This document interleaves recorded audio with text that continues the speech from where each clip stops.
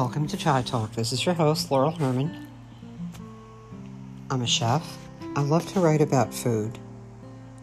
I have a quirky sense of humor, and I love to drink chai. Oh, the chai. I can't drink you anymore. At least, I hope temporarily. The caffeine has just gotten to me. My body doesn't like it. And the sugar. I can't have the sugar. So the name of this episode is, What Are You Leaving Off Your Plate?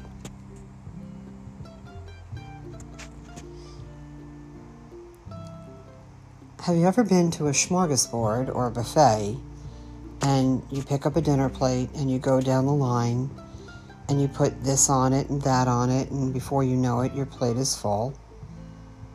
And you realize how much food you have on your plate. And you sit down to eat and you're like, I can't have one more thing. Well, it's kind of no different than life. We pile things onto our plate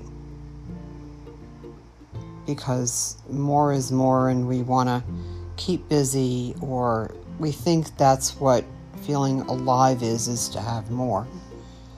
And we soon find out that we really just can't finish everything. And some of it gets tossed out.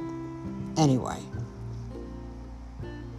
Well, that's what it's like for me. If you've ever met a highly sensitive person, well, that's me. I need a plate that maybe has 3 things on it, or maybe 2, because that's all I can handle. And we can't be like everybody else, or try to emulate anybody else. For me, having too much on my plate, even if it's one tiny thing more, is a sensory overload that I can't handle. My mom fell last week, and all the things that come with being a caregiver were activated, on high alert, and lots of decisions to make, and lots more stress and worry and phone calls and doctors and arrangements and all of those things. And I really kind of lost it, to be honest with you. I just had too much on my plate.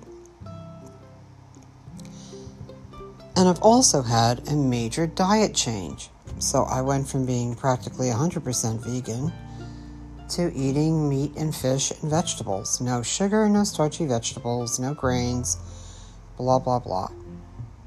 It's a lot of change at one time.